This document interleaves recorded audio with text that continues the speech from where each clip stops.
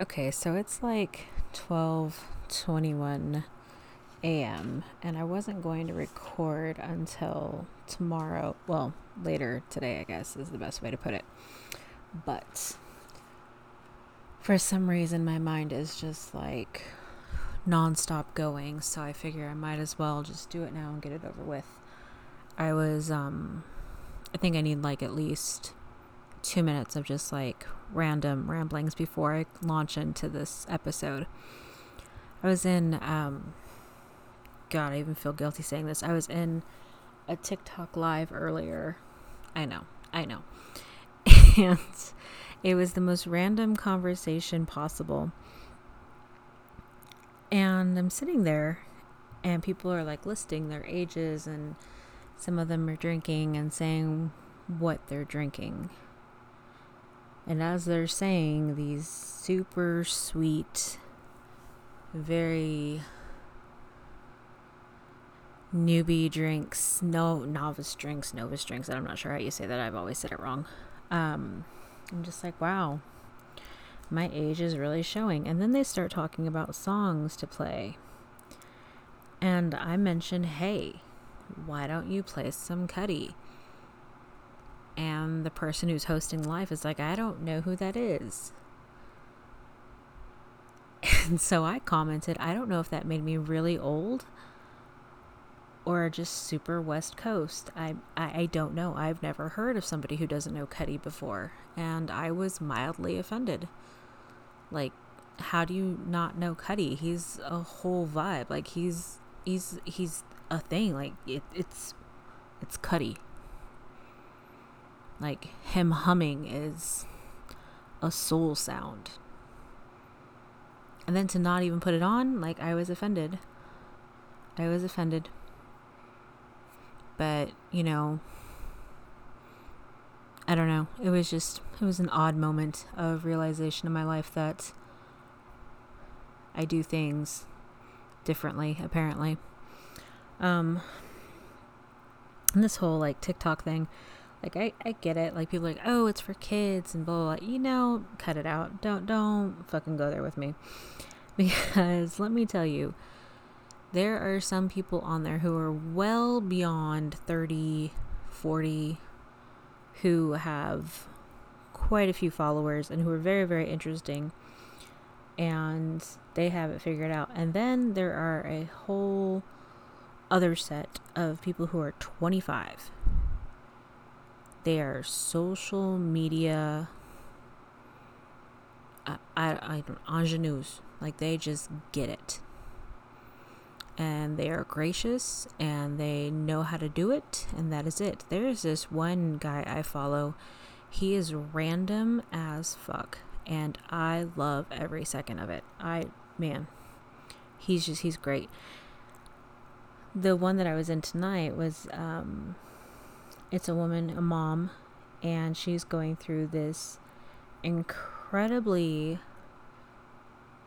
I guess the word would be traumatic, because the amount of bullshit her soon-to-be ex-husband is like subjecting her to it's insane. There is incest, there is cheating, there is a whole level of just lying and ickiness to it that I am just continually blown away by, and every time I think it's not going to get more disgusting, it does. And she's just going through it, and people have opinions that are very, very weird. People are weird, but you know, it is what it is. We would not be going through what we're going through if we weren't. Anyhow, so that's about, well, I got like another 30 seconds. So yeah, it was just a weird night. My mind's just like going of like random things I want to talk about, but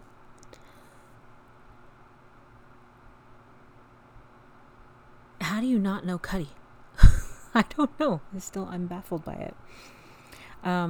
Real quick before I jump into this episode, you might get a lot of little background noise, I have my fans on right now, simply because it's so late. But other than that, should be good to go.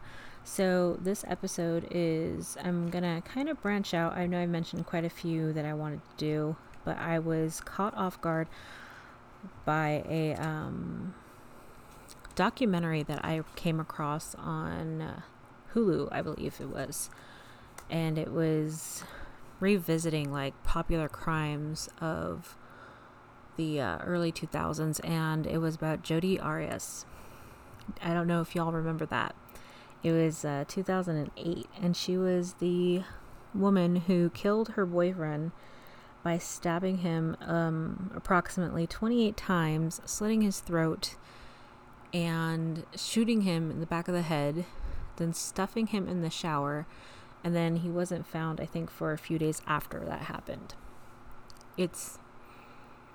She is super, like, petite from what I've seen, in my opinion, and, I mean, I don't know, I'm more of a plus-size girl, so to me, she's petite, and he's, a huskier guy, not like, fat or anything, but he's got some meat on him. And so for her to like have stuffed him in the shower was crazy to me. But then to hear like the amount of violence that went into his murder is pretty out there. So a little bit of background. When Travis Alexander was murdered, he was 30. He was Mormon, had 7 siblings. He was working for prepaid legal services, and I don't know, oh God, I'm showing my age again.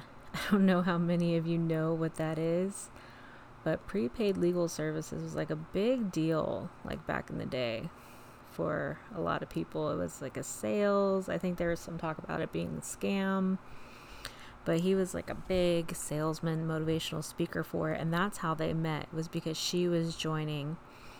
And they met in 2006. I believe it was in September of 2006. By November of the same year, she was converting to being a Mormon. That's crazy to me. And then by February of the next year, they were like exclusive. It's pretty fast. That's some fast work. That's me typing, so if you hear that, don't be like alarmed. That's just me. Anyhow, so that's like some hot and heavy shit. It never ends well from what I've heard. And for those people who are like, oh, it did for me, and I'm married and we have 4 kids and we're celebrating our 15th anniversary. Well, good for you. You're the exception to the rule, because that shit does not work out for everybody. Anyhow, so they were on and off for about a year and a half, and then his friends, from what I've researched, said that it was kind of a tumultuous relationship, and they said that she was kind of crazy. Her friends didn't really, there wasn't too much about what her friends said. Then again, I didn't look too hard into like what she had published or anything like that. I mostly went off of the documentary and what I could find online about the case. Her friends later came out, and when the defense was putting psychologists and what on the stand, were the messages between them, were put out that they were trying to get her out of the relationship due to domestic abuse. So all in all, it does seem like it was a pretty torrid affair.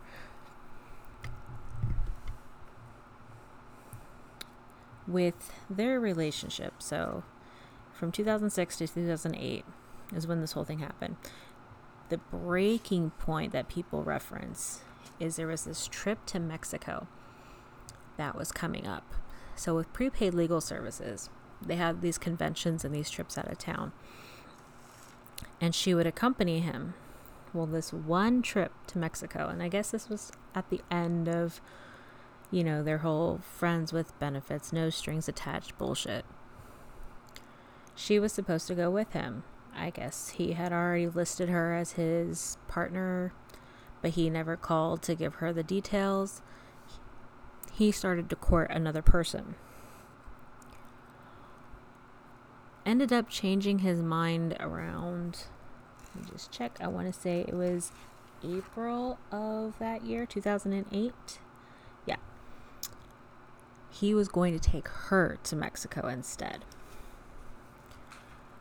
In the documentary, the defense, or the prosecution, says that Arias learned about this and that's what set her off. Sounds likely. It would piss me off. I don't know if it would piss me off enough to murder somebody, but it would piss me off, especially if I've been giving it up the way that they make it sound. Again, not enough to murder somebody, but anyhow, so that was like the breaking point that they listed. According to the prosecution, that's like when she snapped and she concocted this whole premeditated plan to murder him. That's really important because that was like the sticking point for the prosecution to try to get the death penalty. They wanted to prove it was premeditated. So they're saying that she went ahead and thought out how to murder this man and stab him 28 times, slit his throat, shoot him in the back of the head, and stuff him in the shower. That's crazy. That's like so much overkill. But that's what they said happened. So she actually had a really good alibi. She had that weekend that everything happened, which was June 2nd through the 4th, I believe. She was supposed to go and visit friends down in California. I can't remember exactly where. I want to say it was... I can't remember what part of California. I didn't write it down. But she's supposed to travel down through California and then drive over to Salt Lake to visit a man she was seeing. A new guy. So she rented a car and then she was going to return the car from Salt Lake to Redding, California. That I remember. When she returned the car, it had a total of... Here we go. Let's see. 2,800 miles on it. There were no floor mats in the car, and there were red stains on the front and rear seats. But they could not prove that the stains were not there before because the car had been cleaned when she turned it in. I don't know if any of you have ever rented a car. Who washes and details it when you turn it in? I've never done that. That's like the whole point of you just put the gas in it. But I don't know. Maybe you don't do that. You don't do that. It's weird. And if there were stains on the seats, I take pictures to show that no, those were there beforehand. But this was also in 2008, so maybe it wasn't that big of a deal. Pretty sure it was, though. Yeah, pretty sure it was. Kind of weird. So she returns the car, and in this whole time, she said that she's left on 6/2 to go visit her friends. She gets to Salt Lake around 6/4. She gets back. She calls Travis on 6/6. He doesn't answer. She checks his voicemail. Yeah, she dials in to check his voicemail. They don't find him until June 9th. He had 2 roommates. There was a smell in the house. Why his roommates, who had a key to his room, did not check to see where he was when he missed conferences. There's a smell in the house. I don't know. I don't get it. But I guess the police officers were satisfied with the fact that they just said, oh, well, we're bachelors. we're used to it smelling. Like, that was the gist of it. I don't know. Kind of bunk, if you ask me. So they found his body, and it was a mess. They found shell casings, they found a bloody handprint, and they found a camera in the washing machine. Inside the camera was an SD card. They didn't think they were going to be able to recover anything from it because it was in the washing machine, it had been turned on, it had been ruined. I don't remember how long it took, but eventually they were able to recover the photos from the camera, and that was like the most damning evidence.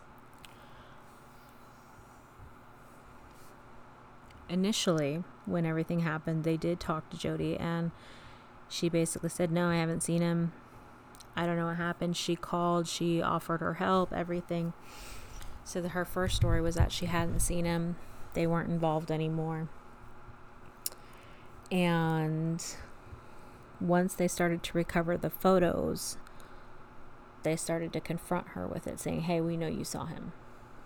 And the photos were really explicit. Like, they were all photos of them being together, and they were date and time stamped. So these sex photos were there, and then all of a sudden there's a photo of him lying on the ground, bloody, and there's a leg with sweatpants on and like a foot. Granted, you can't really tell if it's her foot because there's no tattoos or anything, but you can kind of guess. So they use that, and they showed like the interview that they did with her, and she doesn't really say much. She's like, oh, well, it does look like me, doesn't it? And that's just like the sex photos. And when the investigator like walks out of the room, she like starts singing like some weird Christmas song, and she starts doing like some headstand or yoga pose. I don't know. It was very, very strange. But I guess you don't really know how someone's going to act when they do something like that. Like, what is the appropriate conduct? I mean, you have theories and you have speculation, but I don't think I'd be singing a Christmas song if somebody was trying to accuse me of murder and showing me photos of my naked body. So on 6/9, they found his body. On July 9th, they indicted her for his murder. She initially made up a story. Well, after she first said she wasn't there, her initial story was that intruders broke in while she was there and like basically held her hostage and like beat her and then like killed him and let her go because they were only there to kill him. It was extremely crazy. Like, the amount of, just the overkill that they did to kill him, and then for them to just let her go after she saw all of it. She said it was a man and a woman wearing a ski mask, and they were looking for something in his closet, and the woman wanted to kill her, but the man wouldn't let him, or her, and saying, no, that's not what we're here for. And she ran out. That was her initial story. September 11th, she said she was not guilty. 2 years later, she claimed self-defense and that she was a victim of domestic violence.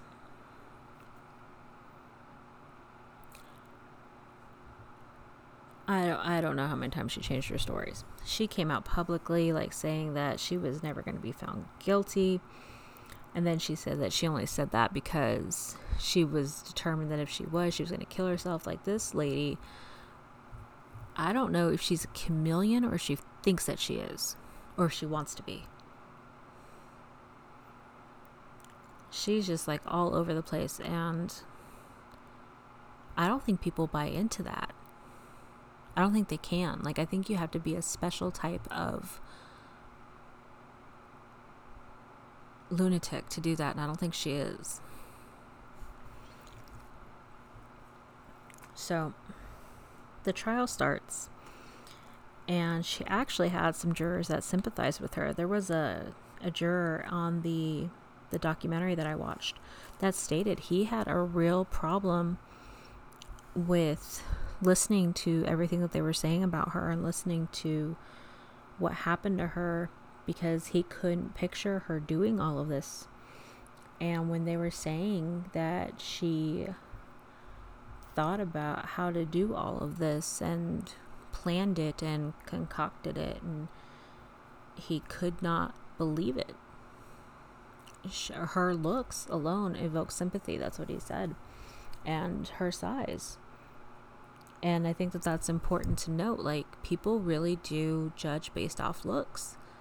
It's their initial opinion, but when you hear what people are capable of, you can't. It's amazing. And I don't necessarily mean that in a good way, what people are capable of. So, like, to hear that this itty bitty thing could do all of this to a man who is easily twice her size, it's hard to believe, but anything's possible. So let's talk about the actual case for a little bit. So the prosecutor in it, he was basically like a bulldog. He was real big on getting the death penalty, and he was like hardcore, like on her ass. They played some of the trial where her attorney was basically saying, yeah, that's all he wanted, is he just wanted to like get the death penalty. That was it. That was like his big thing. And then they played part of the trial where you watch Jodi and her attorney go back and forth, and she really held her own at first, and then one of her defense tactics was that during the murder, she like didn't remember part of it. Like, there were flashes that she doesn't remember. And so he's hammering away at that part of it, and she like buckles. Like, he starts saying, oh, so you have a memory problem? She's like, well, I don't know if you would say that. He's like, oh, well, you have memory loss. She's like, yeah, it's like spurts. He's like, so you have a memory problem? And she like wouldn't relent. She wouldn't say it's not necessarily a problem. It's not necessarily like a disorder. She just kept saying like it's just pieces that are missing. And then all of a sudden, he starts talking about like the violence of it, and she just like cracks and she starts crying. And I don't know if that was necessarily like a good or a bad thing. They had an expert saying that it was like bad for her, and I think she was on the stand for like 8 days, and jurors were saying that that was really detrimental to her case because she couldn't keep up with the prosecutor. I don't know anybody who could. Being grilled for that long and being under a microscope for that long, it's pretty rough. And I'm not saying that she's owed any type of leniency. I'm just saying that's pretty rough. The prosecutor brought up tons of evidence, phone call lists from the beginning of the trip. So from the time that she left California, there were 7 calls made to Travis Alexander's phone. Apparently at one point they talked for like 40 minutes. And then like there was like a 2-minute call before supposedly she arrived. I'm guessing that was the, oh hey, I'm here call, let me in. He brought that up. He brought up stuff about her ex-boyfriends. He brought up an old girlfriend of Travis Alexander's who the defense tried to say was insistent on the sexual side, and the prosecutor's like, but she was young, she didn't know. Did you know what a hard penis was? Did you understand that that's not what that means? And it was really freaking awkward. It was really weird. I just said freaking after all the cussing I've done. Anyways,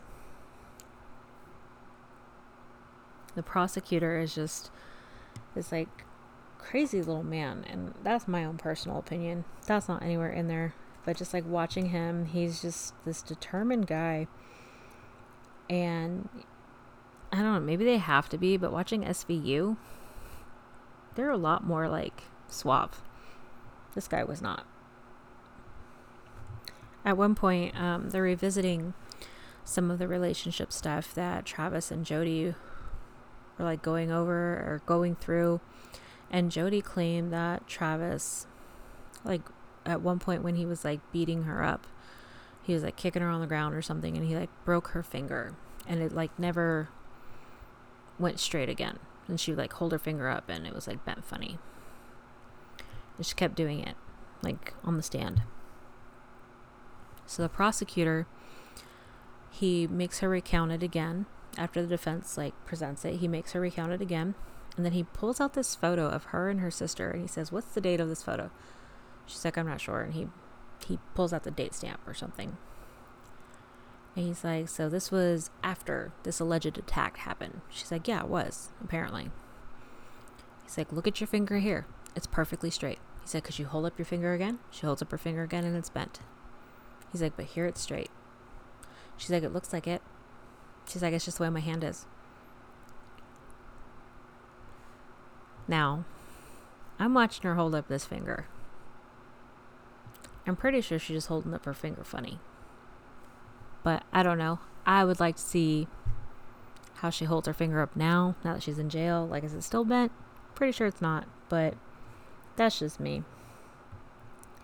It's just kind of, it was just weird. Like, there's just like some weird things, and I don't know. I don't know who's lying.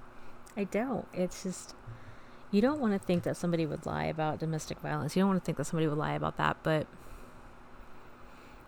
a non-broken finger is weird. It's a weird thing to lie about, and it's just like something that you only lie about it to bolster your case.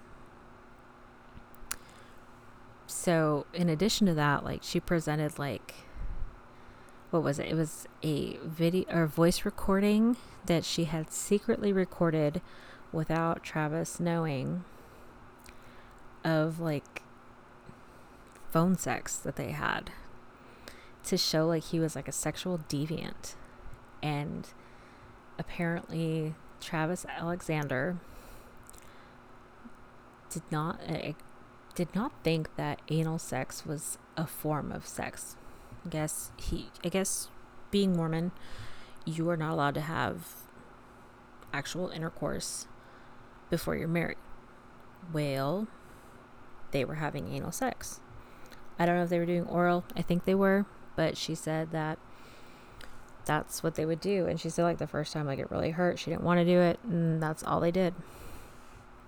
In this phone sex call, he talks about tying her to a tree and having anal sex with her. And you hear her giggle, and you hear her talk about coming, and you hear him telling her to do it, and she's like, "Oh, I already did." And I can't imagine his 7 siblings sitting there and listening to their brother talk like that. Or her parents. It's just, ugh. It's just, no thanks. I'm good. And then she tried to present like evidence that he was a pedophile. I don't think there was any physical evidence of it. It was just like her saying that's what she found. And frankly, like, I didn't want to look too much into that to see if there was any, because I don't really want that on my computer. If there is, I don't want to know. I don't want that on my hard drive. I'm good. Got better at the ums, if you haven't noticed. The other thing that I thought was interesting, let me just skip over to my notes. One moment. Sorry if it sounds a little choppy. I wrote these out like a little while ago, and I wanted to make sure I got like the interesting parts in here, because it is an older case, and I know some of the other stuff I'm going to be doing is older too, but this one was so widely covered, and I was kind of nervous about doing it, but it's just kind of sensational, like the whole thing, like her being a woman and being on trial and possibly getting the death penalty. And sorry, I hope you didn't hear that. And then just like the whole sexual side of it and everything is just crazy. Okay, back to the case. So the defense attorneys brought forward a psychotherapist and a psychologist who claimed that she had acute stress disorder, an anxiety disorder, and then she was a victim of domestic violence. The psychologist who said that she had the acute stress disorder was basically triggered by the fight or flight response, and that was what was causing her memory lapses, the missing parts of it, and that she also had PTSD, so that was also kind of enabling it. So that's why she had these bursts of memory that just weren't there about the attack. The prosecutor basically accused that psychologist of an improper relationship and a bias of Jodi, or for Jodi.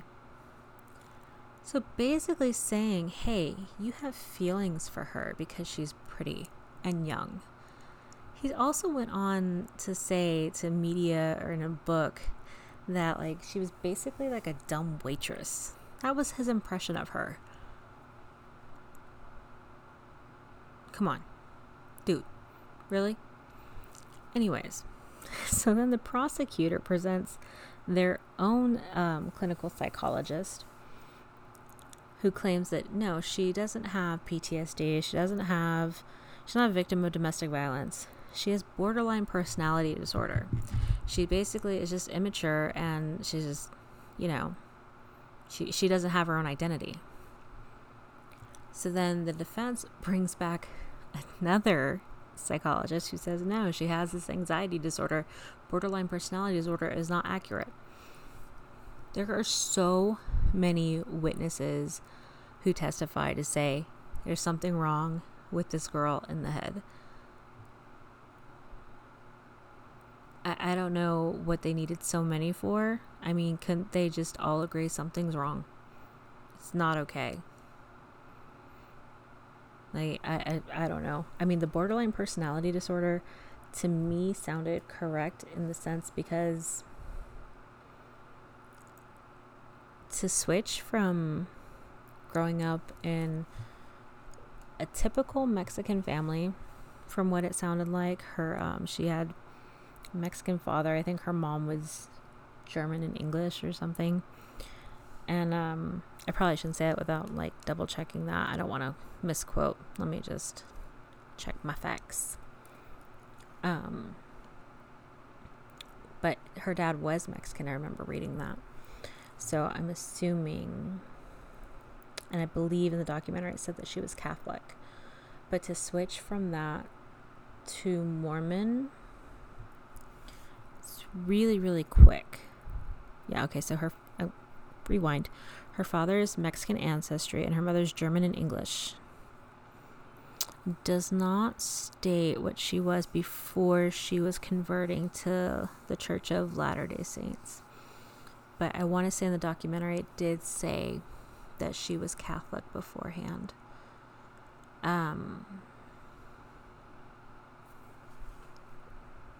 Anyhow, it just sounds like to me when you go so quickly from the time you meet somebody to converting to a religion 2 months later, you're searching for a new identity. You're trying to find a permanent spot.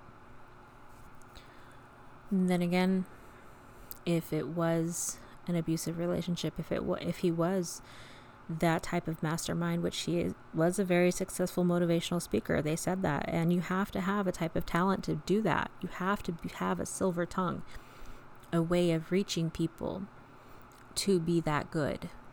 And there are multiple reports of how successful he was. So it's possible. He's just that good. Maybe she was a little brainwashed. Maybe he broke her. I don't know. I mean, again, anything's possible. One interesting thing that I found, though, is that initially the defense requested copies of messages and emails that the prosecution had. And the prosecution, and I want to say the initial investigator, said there was nothing of importance. They didn't want to turn it over. Why? Is that even allowed? Like, can you just not want to turn over evidence or something like that where there's email exchanges between them? Like, that doesn't make any sense to me. See, now I'm saying again. Like, I woke up the devil. Oh my gosh. I have to stop. So, in 2011, so here we are. She was indicted again. One more time to refresh your memory. She was indicted in July of 2008. And then in January 2011, the defense filed a motion to obtain text messages and emails between Arias and Alexander, and the prosecution initially told them, nope, there was nothing. And then the initial investigator said, there's nothing out of the ordinary. You don't need it. 5 months later, in June, 8,000 messages were turned over. 8,000.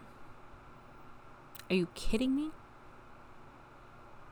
Of course, there's stuff in there that needs to be reviewed. So they released some of these messages that were in there in the documentary. And some of the messages that they released were exchanges between Alexander and Arias, but the ones that stood out to me were the ones between Arias and then her new beau, that she was basically her alibi, the guy in Salt Lake, where she was detailing how her relationship was with Alexander now that they were split. And she would say, like, she was trying to keep it civil, but it wasn't that way, and she tried to stay away from him, but she was very honest that they still messed around sometimes. And he kind of commended her for being so honest, and he stated, at least you're trying to get away from it, at least you're trying to get out, you're doing this and you're doing that. And I don't know if somebody says those things to build up an alibi, or if you're really saying those things because that's the truth. Part of it seemed like it was false, and then another part of it just seemed really real. They don't have the document link to what I was looking at, and I've been trying to look for it, but the transcripts are a little bit harder to find because, well, obviously they didn't want to release them. Anyhow, so they go through all this testimony, they go through all of these different witnesses, and they brought her grandparents on the stand too. That was a big turning point. During all of this, when they're establishing the premeditation, they're establishing motive, they're establishing how she did it, why she did it, there's this event. This was like the big aha moment. There's this event that happens on May 28th. Now, pay attention to that date, May 28th. Earlier, I told you that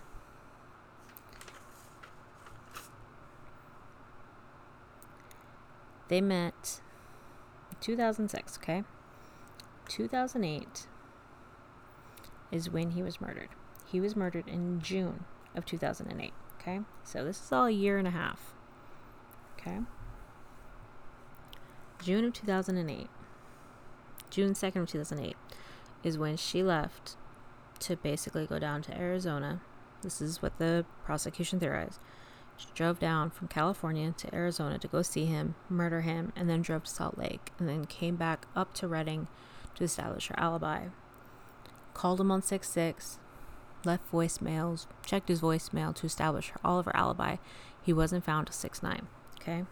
On 5/28, her grandparents, who she was living with, okay? Their home was broken into. Now, that's important. The reason that's important, one, she moved in with them in April of 2007, I want to say, because when they were still together then. No, I'm sorry, April 2008, not 2007. Strike that, rewind it. So, the same year he was murdered, April 2008, they're broken up. She moves to Eureka, California to live with her grandparents. May 28th, their house is broken into. The most important thing that's stolen from their house is a gun. 25 caliber gun. I go back to the beginning of this podcast. They found a bloody handprint, him stuffed in the shower, and shell casings. The shell casings were 25 caliber shell casings. They never found the gun. They never found who broke into her grandparents' house. They put her grandparents onto the stand to testify what happened the day of the burglary. They said someone broke into the house. Jodi pulls up, oh, what happened? Someone broke into the house. They stole the gun. Jodi wasn't there when they found out it was broken into. She pulled up later. So her own grandparents had to do that. That was like their smoking gun, so to speak. In addition to that, this was one thing that I found interesting. In the documentary, they said that the prosecutor held on to not only the gun evidence, but they put her ex-boyfriend from right before she started dating Travis Alexander onto the stand. And this is a little bit of a discrepancy, so I'm just going to point that out there now.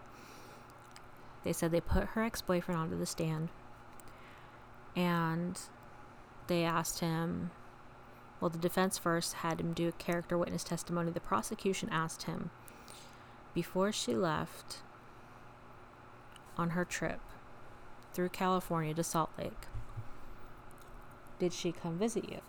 He said, yes, she did. What happened? She asked to borrow a gas can. Did you lend it to her? Yes, I did. The theory was she borrowed the gas can so that way she could fill up before she got to Arizona and then use the gas can to fill up while she's in Arizona and never have to buy gas there. Never have to buy anything there. So there's no trace of her being in Arizona. It's clever. So when I was doing my research again before I did this, they say that's not who testified about it. They said that a Walmart clerk was the one who testified. So it says, Arias bought a 5-gallon gas can from Walmart in Salinas, California on June 3rd and returned it the same day. The prosecution called an employee from the Walmart, and she stated no one returned a gas can on that date, and that Arias returned the gas can a week later rather than on June 3rd. The gas can evidence is seen as important in establishing premeditation. So, I'm not entirely sure why the documentary said the ex-boyfriend did it versus why this one is saying Walmart. It seems to me like the Walmart one would be more accurate. So, I'm going to write that down because I'm going to fact check that, because I thought the boyfriend thing was really interesting, because it would make more sense to me if you're trying to not have any type of receipt trail to ask somebody you trust, because she was even friendly with his kid. I would ask the person with the kid. I wouldn't go to Walmart. Can't trust Walmart. I don't even like walking in there. I don't go to Walmart anymore. Fuck that. Anyhow, so all that happens. They try to establish Travis Alexander as being this big boogeyman. They don't. Does not go well for her. All of the things that she's done before that, as far as her alternate interviews, putting makeup on before she gives interviews. I mean, Nancy Grace had a field day with her. They can't do it. Oh, rewind, sorry. The handprint. I didn't mention the handprint evidence. The handprint on the wall contained her blood and his blood.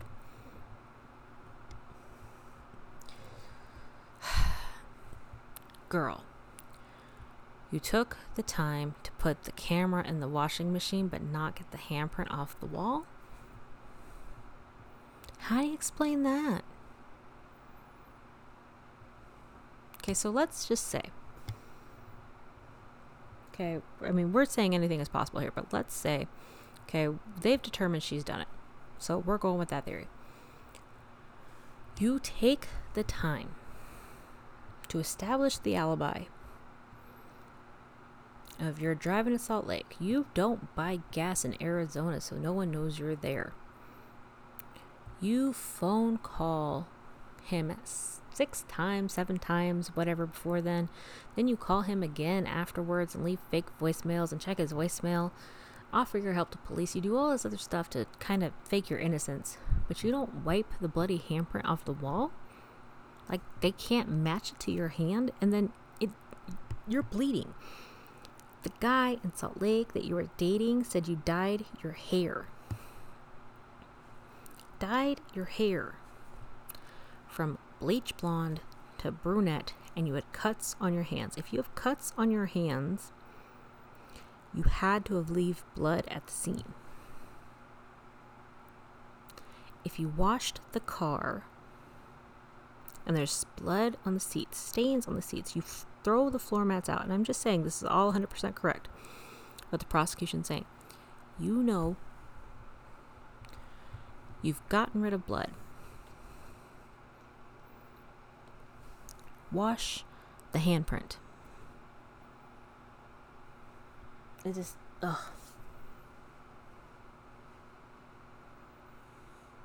I don't know. It's all crazy to me. It just seems so manic to do so much and then so little at the same time. Ultimately, it doesn't really matter. I mean, she's found guilty. Again, the jurors could not concur on the premeditation, and 2 sets of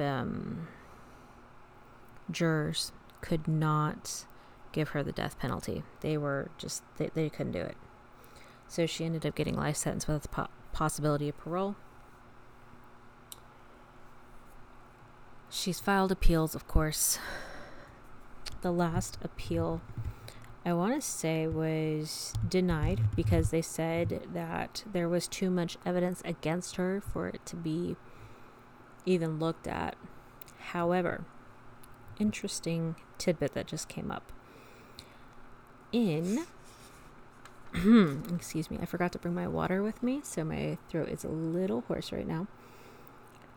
But this is about the prosecutor. So, this is new. In July of 2020, the prosecutor was disbarred. So this bulldog prosecutor who just wanted to put her to death is no longer an attorney. And he is no longer an attorney due to misconduct allegations for linking info to a woman he was having an affair with, communicating with a dismissed juror, sexual harassment against co-workers. The phrase, and I quote, was, "Climb her like a statue." That's just one of them. He was also accused of gaining profit from the Arias case. Published a book about it, which I'm not surprised, but so when Arias filed her appeal, they cited him as... Can't even read my writing now. Unfounded allegations. These were things that they said he did. Improperly questioning witnesses. Corrupting the press. And I want to say this says rigging evidence. I may just double check that because my handwriting was terrible there because I was in a hurry. I wanted to get to the next story of it. But, so they went ahead and did this big thing about him. So the prosecutor's name was Juan Martinez. I wasn't going to use his name, but because it's out there and you guys might want to look it up, he was disbarred this year and he consented to this disbarment. Now, when somebody goes ahead and files charges for you to be disbarred, you can contest it, and then you can you have your own trial. Initially, he did contest the charges, and then he just gave up. I don't know all the ins and outs of it. I don't know the actual legal back and forth, but from what the article says, he states, and I quote, "I acknowledge that charges have been made against me. I have read the charges. I have denied the charges and continue to do so.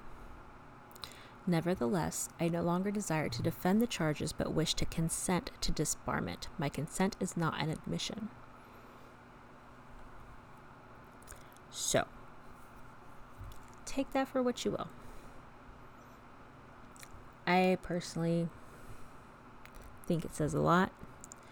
Then again, maybe he's just older and doesn't feel like he needs to say anything. But if somebody says that, hey, this prosecutor, this prominent attorney is saying he's going to climb me like a statue, that's not good. Yeah, there's quite a bit of complaints against him that they list. It's just, it's disgusting. The amount of things that come out over time, just don't be a dirty person. Just don't. The article goes on to list more of the stuff about how he made his bones off of Arias. I hate that saying, but that's really what it is. It lists the quote, "Arias always struck me as the bad waitress type. She would probably be looking down at customers, smiling at them with a fake happy look and giving them bad service." What? How fucking judgy of you, and what a shitbag thing to say. I don't even know what you're talking about. Really? It just sounds like such a trash bag thing to say. He continues to say, "And a bad waitress type, they bring the food cold, but it isn't their fault. But the coffee isn't right, but she didn't make it. That's sort of how I saw her. So she's just not to blame." You could just say, why can't you just say, "Oh, well, nothing's her fault"? You had to go on and list her as a lowlife and just word it to where she's just, I don't know. He just makes it sound like a waitress is just such scum, and I didn't appreciate it. And I'm sure no, I'm not reading into it. He really made it to sound like it was just a low level job, and she was just scum of the earth. He just, he's just a snob. Anyhow, in addition to that, which only gives her defense team ammunition to file another appeal, her original defense attorney, who I didn't think did a terrible job, but I really feel like he had his work super cut out for him. Bruh, yeah, you weren't doing that great. His name was Kirk Nurmi. I think I said that right. Nurmi. N-U-R-M-I. Probably shouldn't have spelled that out, but excuse me. I should have grabbed water. Yeah, Kirk Nurmi. He was also disbarred. Can you guess what for? I bet you can if you really think about it. Again, doing something about the Arias case. He was accused of violating his attorney ethic rules. Want to know what about? He revealed confidential conversations that he had with Arias and her family. That breaches attorney-client privilege. And I know that you guys have heard of that before because everybody loves attorney-client privilege. He admitted it. He said, yeah, I did it. He agreed to the disbarment. So, I don't know what's going to happen. She was denied her first appeal in 2016. She did speak publicly again to a rapper who I've never heard of. His name is, Kareem, quote unquote, Lefty Williams. I've never heard of him. I did not look him up because there was way more to go over than figuring out who Kareem Lefty Williams was. But basically, she did this interview with him and she complained about prison. Woman, I know. We know it's not the Four Seasons. She complained about the food. I don't know what to tell you. No one has ever said the food in prison is good. You killed a man, and let's just go with what was founded. Let's just stick with that. Like, you killed a man. You are not going to get hot meals all the time. You are not going to get good meals all the time. You don't have rights like that. And don't get me wrong. I'm all for prison reform. I'm all for making, this world a better place. And I do not think that the prison system is just, but I am not impressed with her having a 2016 interview complaining about the prison food. So there's not much about her in the news today other than trying to get appeals, trying to I don't know if she's trying to get out, but I think she's just trying to get a lesser sentence, honestly. She is... What prison is she at? That's one thing I didn't even look up. I didn't even look at where she's at because I'm sure she's getting so much just like mail and just celebrity status still because it was such a sensationalized case. And I don't know how I feel about that. I don't think I could. I know some people write to prisoners and do all that. I mean, the Making of a Murderer, Stephen Avery, I mean, people just love him. They write to him and all this other stuff. And I get it. I mean, it's just so sensationalized. I don't think I could. This says she was in Arizona. I'm just seeing if they did move her, if she's still there. So many articles about her.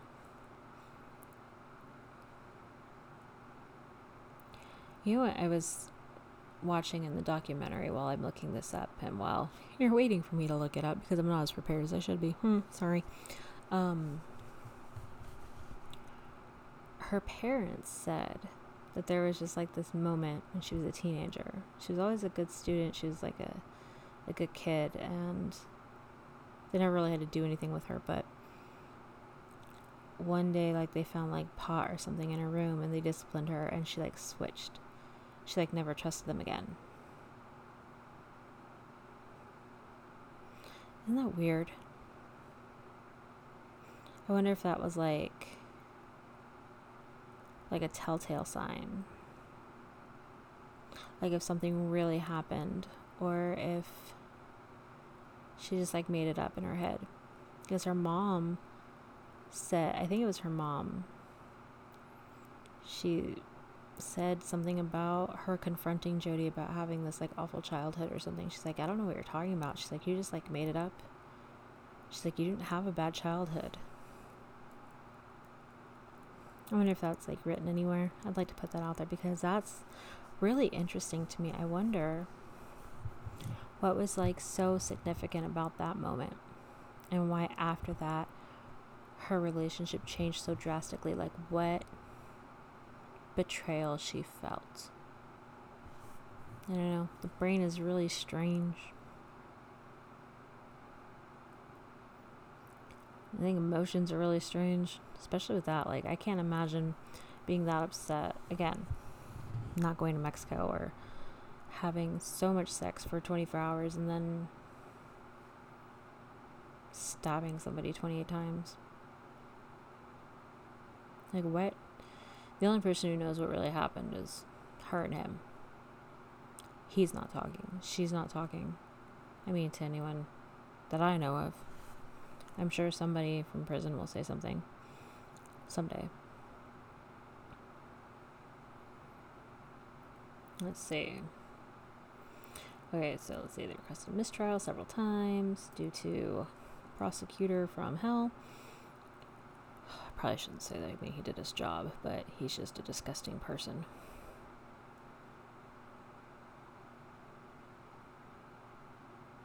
Ooh. Says the attorney for Arias, who was not involved in her appeal, filed complaints against Martinez, who's the prosecutor, on other matters with the state bar. Good grief. Well, this didn't tell me where she's at. I'm guessing she's still in Arizona. It's not saying she's anywhere else. No, here we go. Maybe this will tell me more.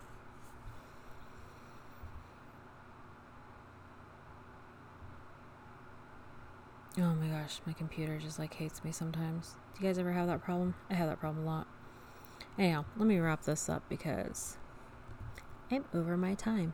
I did a lot more than I thought I was going to do. Some of these are going to be short because, ooh, he was loud and obnoxious. Why do I even have my volume on? I thought I turned it off. Some of these are going to be short because I'd like to get more up there. And for some of the things that I have to do, I'm actually trying to align my teeth at the same time, and I can only have my aligners out for a certain amount of time during the day. Actually, I'm supposed to have them in now, but like I said, I couldn't turn my brain off. So, oh man, so there's going to be a new Lifetime special called Jodi Arias Cellmate Secrets. Well, that's out. I guess I'm going to have to update this one. Oh boy. I'm guessing it's probably going to have the information about the prosecutor and the defense attorney. But we'll see what other secrets there are. It looks like she's still in Arizona jail. Anyhow, so that's this episode. Questions, comments, concerns, if you want to fact check me or you want to correct me, please do so. I am more than willing to talk about it or to hear about it and to correct myself. Follow me. I am on Spotify, SoundCloud, and iTunes. Rough Cut. You can find me there. Send me your show ideas. I think I'm going to do kind of a happier one this next one because this one was a little dark. The 28 stabbings was a lot. Think I might do a music one. Kind of feeling it. The not knowing who Cuddy was really bummed me out. Anyhow, but I want to get some more people involved first. I think my favorite side piece is coming into town in the next week or so. So I think I might wrangle him into doing a side piece Sunday with me. But anyhow, let me wrap this up. I need to get some music intro stuff in here. Throwing out a couple of ideas. I need to get my media person in on it. Excuse me. That was awful. Also, I'll be posting more photos from my photo shoots I did and doing a couple more. Like them. Let me know which ones you like best. Gotta get a couple flyers done so I can have new artwork up. But yeah, I hope to hear from you guys soon. Have a good night. Get some rest. If it's during the day where you are, then have a good day and stay well, stay healthy. Be a good person. Wear a mask. It's a thing. I promise. And yeah, talk to you soon. See ya.